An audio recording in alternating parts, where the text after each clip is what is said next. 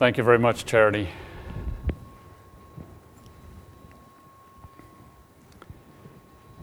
A couple questions as we begin tonight. Does God exist?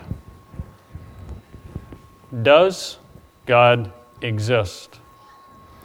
My next question, does Satan exist? Does Satan exist? We, I think, readily would say that God does exist, and He has existed in eternity past and will exist in eternity future. I think most of us would probably say Satan does exist. We would say that in the future, he is going to be ultimately defeated. The cross provided the victory, but the total victory has not yet been seen. If we look in Genesis, we find that the enemy began, and his basic strategy is always the same: to lure people to doubt God, His goodness, or what He has said. His basic strategy is also to violate God's order. The serpent came to Eve. God spoke to Adam. And he has been doing that down through the pages of history. If you look at Matthew chapter 4, you will find in Matthew chapter 4 as a tempter is coming to Jesus. Immediately after Jesus is told that, you are my son, with you I am well pleased. The tempter said, if you are the Son of God, turn these stones to bread. If implies maybe you're not. And again implying doubt in what God had said. And basically, Satan's primary method is doubt. To doubt God's word, to doubt God's goodness, to doubt God's existence, and so on. So tonight we want to consider some of the basic ways that the enemy uses doubt.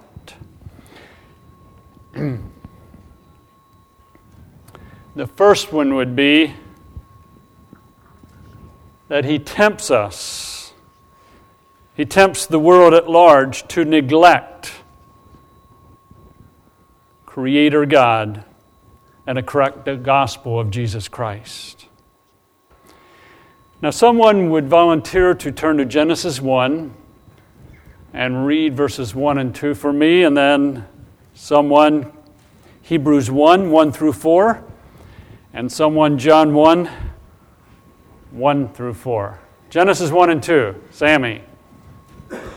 And then, just 1 second, Hebrews 1, 1 through 4, volunteer. Hebrews 1, 1 through 4. Aaron? And John, the Gospel of John, chapter 1, I think it's 1 through 4, 1 through 5. Volunteer. Leron. Okay, stand up, Sammy, nice and loud.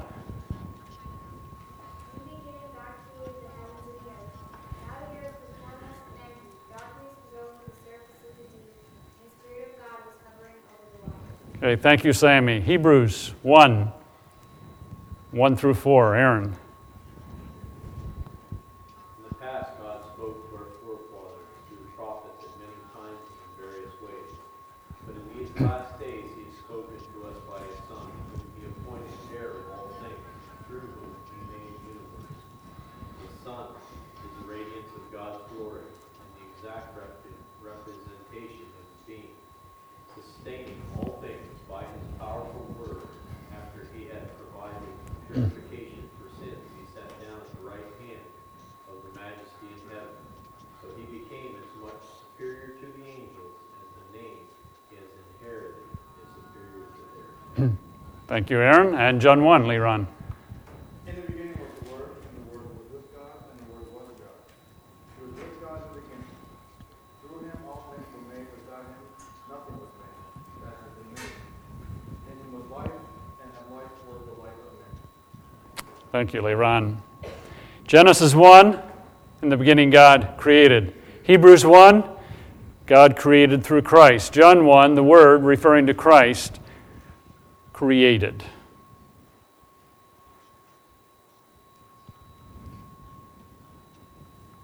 The world in which we live basically does not believe in a creator God. Many churches in our country do not believe in a creator God. If there is no creator God, the authority of Christ, the authority of Scriptures are undermined, and you have no need of the gospel of Christ. Now you say, hold it, Pastor. Creator God is all around, and I really believe in a creator God. I'm not saying you don't, but we are daily bombarded with information that says there is no creator God. Occasionally in my older age, I will turn on talk radio. And to be very honest, I become almost physically sick as I listen. Because there's the bemoaning of how bad our county is or how bad our country is and what we must do to change it. I'm not doubting things may be bad. But I happen to believe in a creator God who created the universe, and there's a fall came, a curse came, and Scripture repeatedly tells us that things are not going to be good as we live in this fallen world, but there is a new heaven and a new earth and so on coming in the future. So I can pick up the newspaper and read about an earthquake in Japan, tsunami, can read about the corruption in our county, can read about people being very upset at national debt, health care, and how those elected to Congress aren't always keeping their promises and so on. With a confidence that a creator God is in control. I've read the end of the book. But there's no end of the book if there's no beginning of the book. If there's no creator God, there's nothing at the end. We're bombarded with that. Our school system in America, you will go and spend 7 or 8 hours a day in a school system that denies there's a creator God. That's the world in which we live. You turn on the news. You never hear at the end of the news. Now, I just want to encourage you, stop and ponder that God is the creator and God is going to bring about something good at the end, so relax. I found it interesting that Marv Olasky, who is the editor of World Magazine, was invited to be on Glenn Beck's program. And in the course of the conversation, Marv Olasky brought up his worldview of Christ. And that goes back to creator, even though he didn't get back to creation. Beck brought up his worldview, which neglected that. And the ultimate outcome, what was aired, was what Marv Olasky brought up about Christ was deleted. We are bombarded with all kinds of information that says there is no creator. As we're bombarded with that, we have to come back time and time again to Genesis 1. In the beginning, God created the heaven and the earth. John 1, 1 through 4, that the Word created. Hebrews 1, that through Christ, God created. Because if we don't come back to that repeatedly, after a while we begin to think like the world. And we become depressed at what the world becomes depressed. And we become alarmed about the things that the world becomes alarmed about, rather than a deep confidence in God as creator. See, if you have no beginning, if you have no Genesis 1:1, you have nothing else. You delete Genesis 1, You want to add through 11, you can.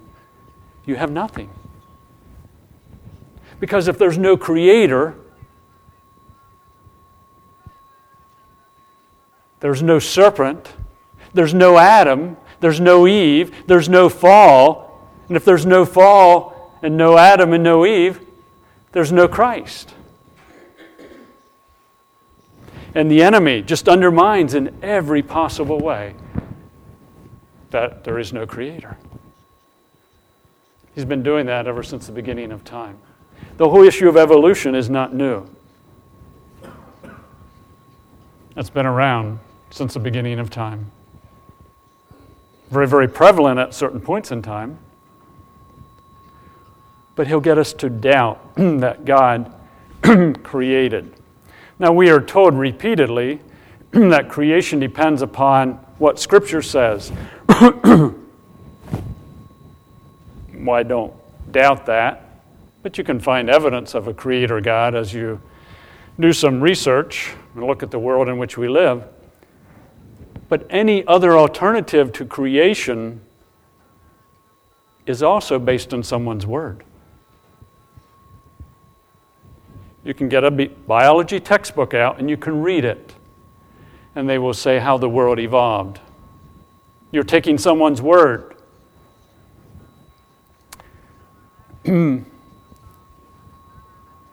Are you more willing to take my word at what happened when I had a wreck about 34 years ago? Or are you more willing to take what Aaron would say in light of what I told him, or what Bud would say in light of what I told him? Whose word would you sooner accept? I trust you would take mine because I was there. See, God was there when He created. And He's the one who says in the beginning, God created. We're taking His word, an eyewitness. John 1, Hebrews 1 talks about Christ creating. He was there. He's creator. He's an eyewitness. We're going to take their word? So we can go the alternative and say there is no creator. You know, things just kind of got here somehow or the other. Well, you're going to have to take someone's word who was not there. Someone who is reading evidence from thousands of years after the event. But what does the enemy do? Undermines God as creator. So what does that allow for? The individual to do as they please.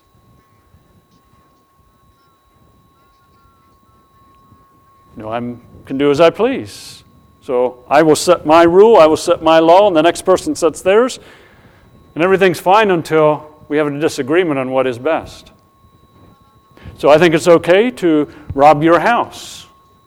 I have the freedom to do that. Well, you say, no, you don't. Well, sure I do. There's no absolute standard, so I can rob your house as I want. Well, you say, no, you can't. Well, if you don't think I can, I'll show you. And you say, but if you rob my house, then I'm going to shoot you. Well, you can't do that. Well, yes, I can if I want to. And it leads to all kinds of issues.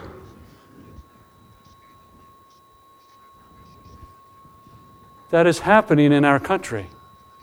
More and more, there's no creator God, so I can do as I please. Because there's no creator God, there's no absolute standard, and you begin to have anarchy.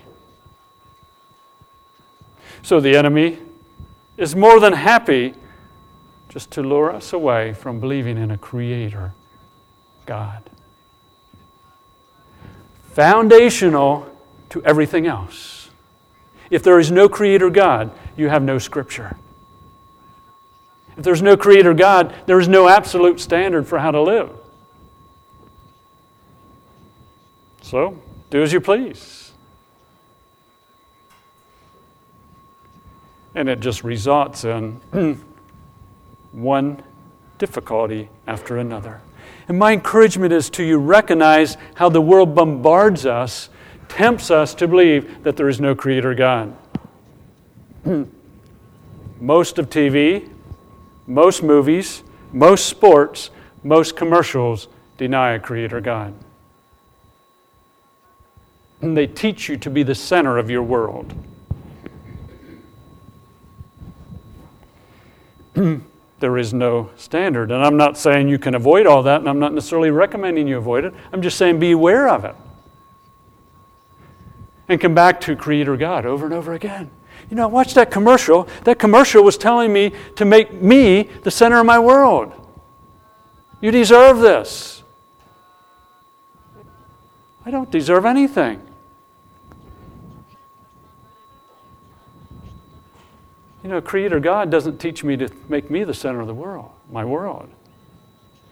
Now watch that commercial and they say, you know, you get this new car, you get this new whatever, you're going to really be content. It's an empty well. I've been that route so many times. The Creator God, the Creator Jesus Christ is the only one who can bring contentment. So I sat in biology class when I was in college and listened to the prof expound about how the world got here, and I thought to myself, poor guy, he's going down a dead-end street. And I had to come back time and time again to God is creator, Christ is creator. The Spirit of God is involved in creation. That's one way the enemy lures us. I think it's the primary way that the enemy lures us. If he can get us on that, he got us. Don't have to worry about anything else. If there's no God as creator, there's nothing else to worry about. And it's the primary area that he works. A second temptation that he brings, he seeks to lure us, is to tempt us to doubt his existence. Thus we don't see we're in a spiritual battle. Thus we ignore temptation. Let's go to Ephesians chapter 6. Ephesians chapter 6. Paul is writing to the church in Ephesus, and he says some things as he concludes his book.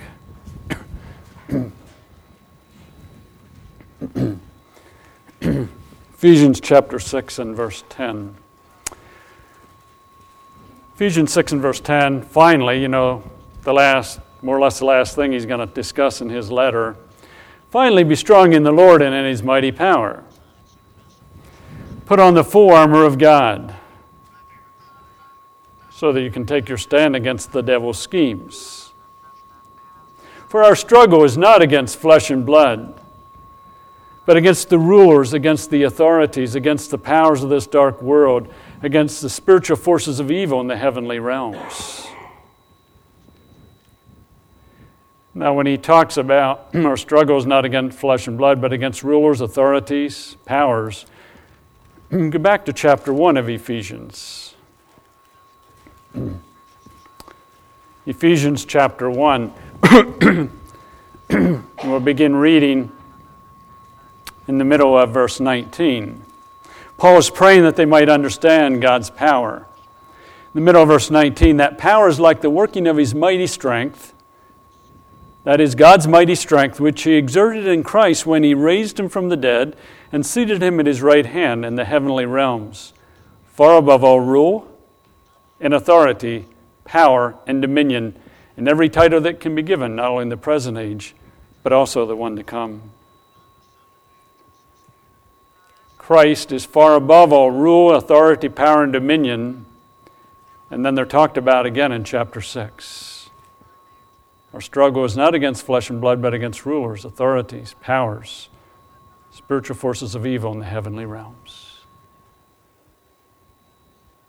Oh, how easy it is to forget that.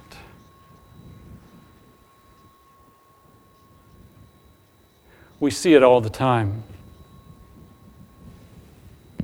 We think if we get some of our elected officials out of office and someone else into office, things are going to change.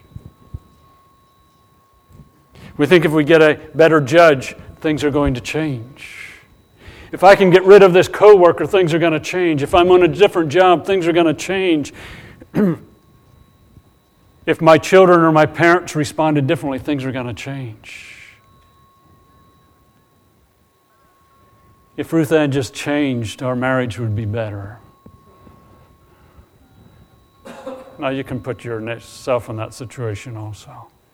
If my kid behaved differently, I wouldn't be such a rotten parent. If my parents weren't so rotten to me, I'd be a better kid. What are we doing? We're being tempted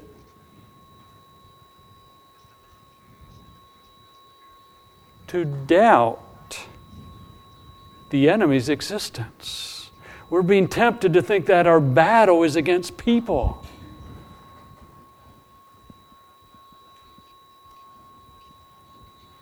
Our struggle is not against flesh and blood, but against the rulers, against the authorities, against the powers of this dark world.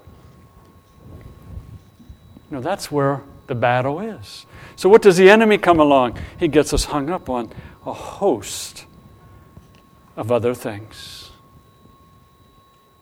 that involve people. So you read the newspaper. Well, if we can just get different people elected, country will change. Well, we've been doing that for 200 years, and it seems to be going downhill.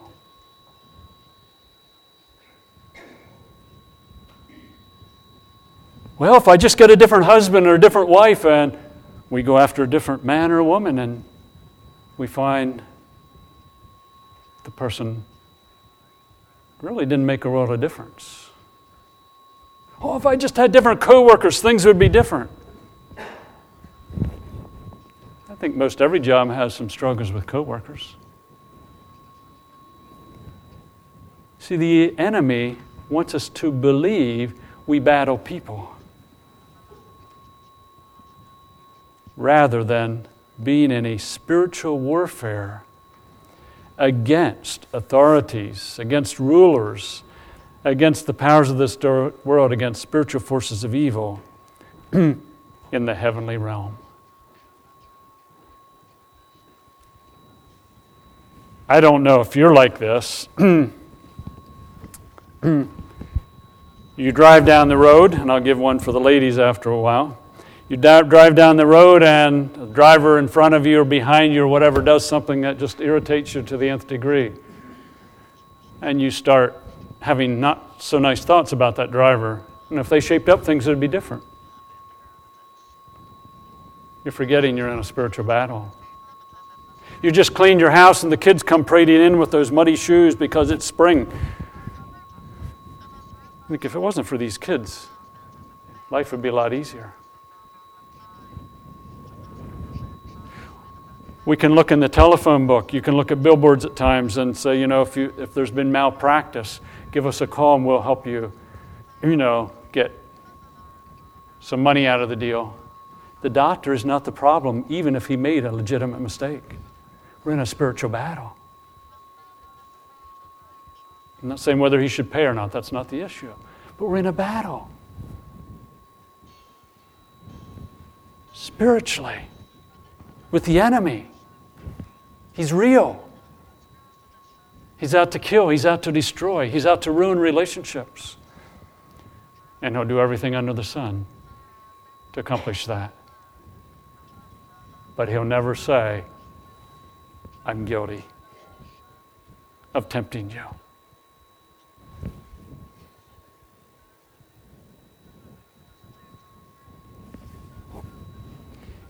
He tempts us to doubt his existence.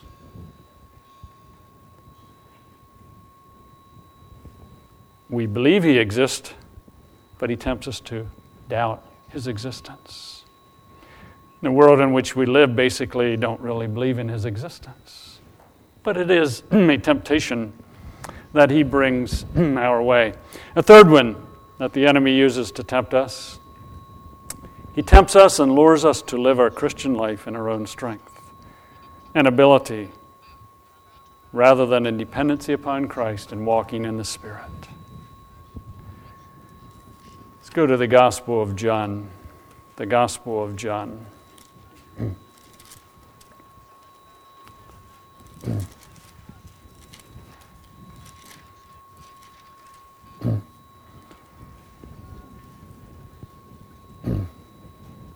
Gospel of John, begin reading with verse 1.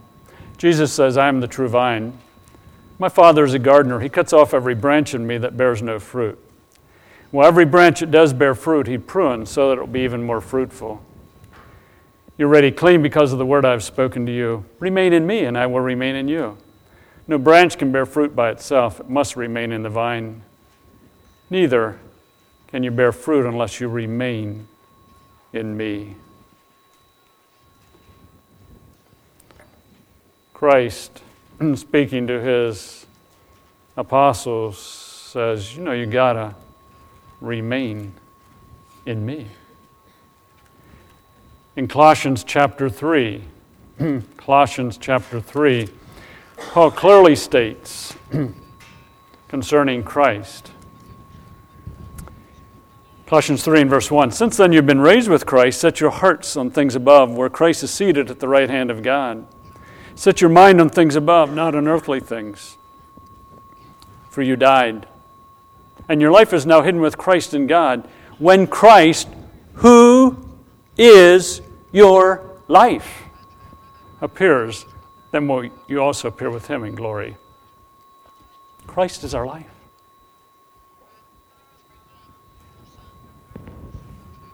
We can't live the Christian life. We can't. So I'm trying so hard to live the Christian life. Quit trying. I'm trying to forgive someone. Quit trying. I'm trying to be kind. Quit trying. I'm trying to read my Bible. Quit trying. Christ is your life. So recently, the Lord and I had a battle. Because He said, Dan, it's, in light of something that has happened, you need to forgive someone. And in my book, it was a big offense. My initial thinking was, don't want to do that. No, I was hurt. They were wrong.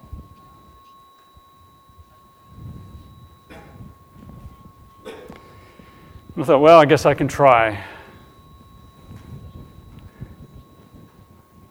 And as I tried,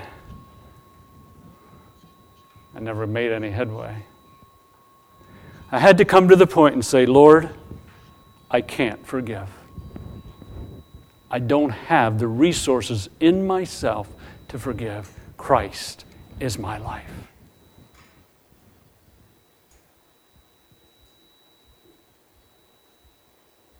I can't live the Christian life. We can't live the Christian life, but the enemy says, just try a little bit harder, try a little bit harder, try a little bit harder, and the more we try, the more frustrated we become, and the more we get upset at God because He doesn't seem to be helping us. And his point is, quit trying. Say, God, I can't. I don't have the ability. Christ is my life. Help me to respond in a godly way. I want to. So we get up tomorrow morning, Lord, the enemy tempts me that I need to really try to live godly today. I want to be sensitive to you. I want to be responsive to you. I want your Spirit to work in me. But I don't have the strength in and of myself to live godly today. Your Spirit's going to have to work through me. Christ is my life. And then as the kids come walking through the house with their dirty shoes, and you're ready to grab them and shake them and give them a good lecture, and the Spirit of God gives you a response. I'm thankful my kids have feet to get dirt on, to walk through my house. You say we don't respond that way. I know we don't. But through Christ, our responses begin to change. Our desires begin to change. I'll give you an example. Today, this afternoon, Ruth Ann said something to me, and I responded very graciously. And afterward, I thought to myself, because of the nature of what was said, I'm tempted not to respond like that because I get into the picture. The Spirit of God gave me a gracious response. Ruth Ann never knew what went through my head. She doesn't need to know. If she wants to, I'm willing to tell her, but there's no value in that. The Spirit of God worked. But that's not for me, that's not the way I normally respond. As we recognize Christ as our life, our desires begin to change.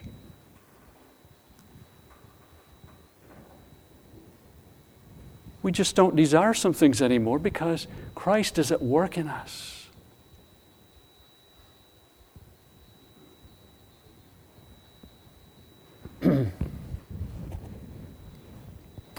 I tend to be quite detailed in how I use my time, and I don't like to waste time, whatever wasting time is.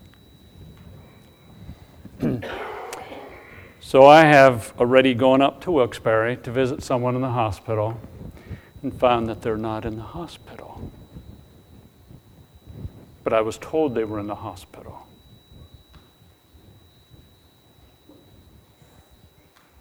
Now that's, 20 minutes, 30 minutes, whatever. Depends on your speed. I know I'm a slow driver, so probably 40 minutes for me. Get up there and go in, not there. Come home.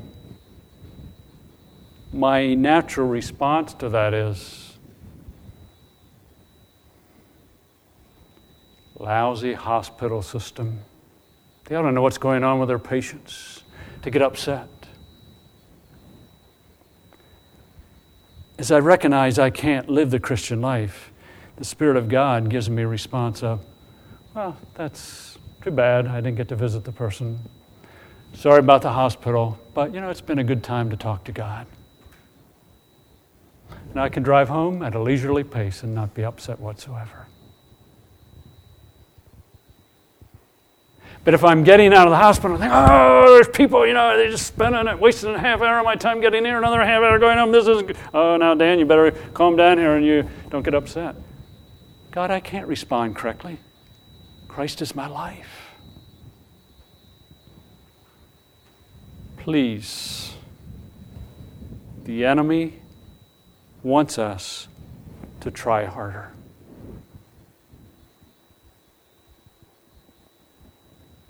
Christ wants us to simply rest and rely in Him. There's a big, big difference. It's kind of like you're sitting in the chair and trying to make sure you don't get too much weight in the chair, but in the process you're getting weight in the floor. Relax. Sit in the chair.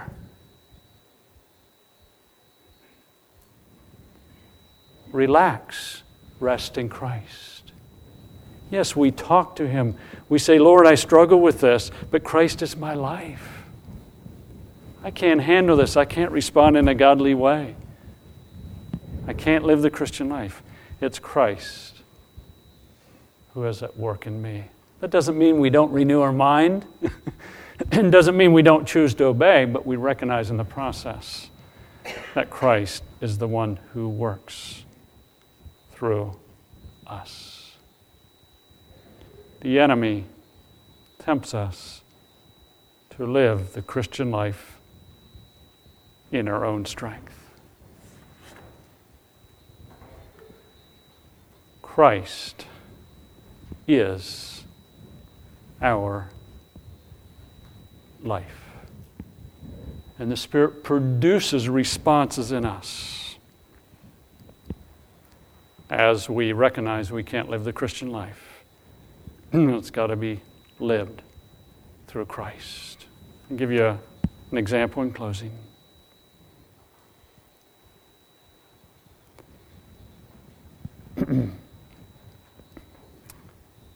There's some things in life that I struggle with that are difficult for me to deal with. And that's been changing over the years, and this might sound like a minor thing, but it's a guy thing, I know. More guy than lady thing. I hate when people pass me and cut in front of me and then don't go speed limit. I hate when someone's in my tail. Stay back there. And I just feel like jamming on my brakes and hitting the gas, and hopefully I don't get hit. I'll teach you a lesson.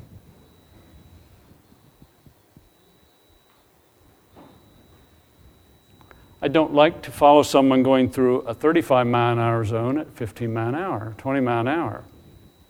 Drive the speed limit.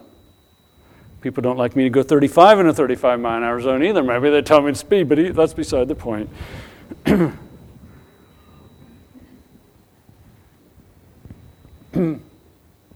God, through Christ, has been changing that. So a guy can come up, or a lady, whichever, pass me, pull in front of me, cut me off.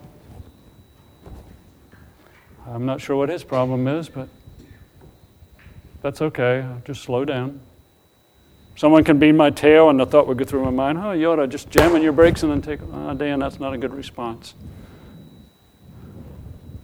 I can drive relaxed.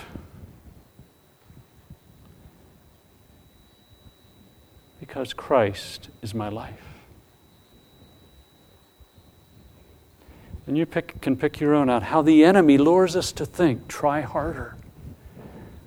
And God is saying, rely, depend. I dare you to do this. Have a person stand on either side of you, and a person in front of you, and a person behind you.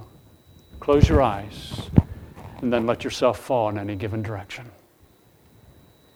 Trusting them to catch you. That's what Christ wants us to do.